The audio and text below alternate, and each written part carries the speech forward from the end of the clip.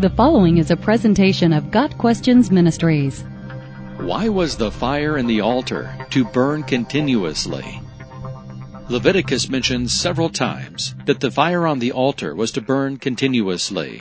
God wanted a perpetual fire there, and he must have had a reason for it. Before the giving of the law, God appeared to Moses in flames of fire from within a bush. Moses saw that though the bush was on fire, it did not burn up. Exodus 3 verse 2. God chose the appearance of a continuous fire when calling Moses to lead the people out of Egypt to a new land. Later, when God was leading the Israelites out of Egypt, he appeared as a pillar of fire at night. Then came the law. Outside the tabernacle, the fire for the burnt offering was commanded to be kept burning. Never was it to be extinguished. Leviticus 6 verse 13 instructs, "The fire must be kept burning on the altar continuously. It must not go out." This is mentioned 3 times in this chapter. One reason the ongoing fire was so important is that it was started directly by God. Fire came out from the presence of the Lord and consumed the burnt offering and the fat portions on the altar. And when all the people saw it, they shouted for joy and fell face down. Leviticus 9 verse 24. The fire on the altar, therefore, served as a constant reminder of God's power. It was a gift from heaven. No other source of fire was acceptable to God.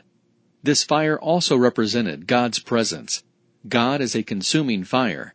Deuteronomy 4 verse 24. The Shekinah glory was visible in the fire at the altar of burnt offering. This ongoing presence of God reminded the Israelites that salvation is of the Lord. The atonement made at the burnt offering could only be made through him. In the New Testament, John the Baptist predicted that the Messiah would baptize with the Spirit and with fire. Fire served as a sign of judgment and refining, but it also reminds us of the Holy Spirit's coming at Pentecost in the form of tongues of fire. Acts 2 verse 3. The continuously burning, divine fire at the altar of burnt offering helped remind the Israelites of the reality of God's presence and of their need for God.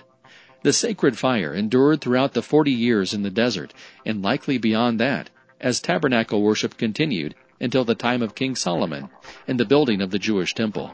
When the temple was dedicated, God once again lit the fire on the altar. 2 Chronicles 7 verse 1. Got Questions Ministries seeks to glorify the Lord Jesus Christ by providing biblical answers to today's questions. Online at gotquestions.org.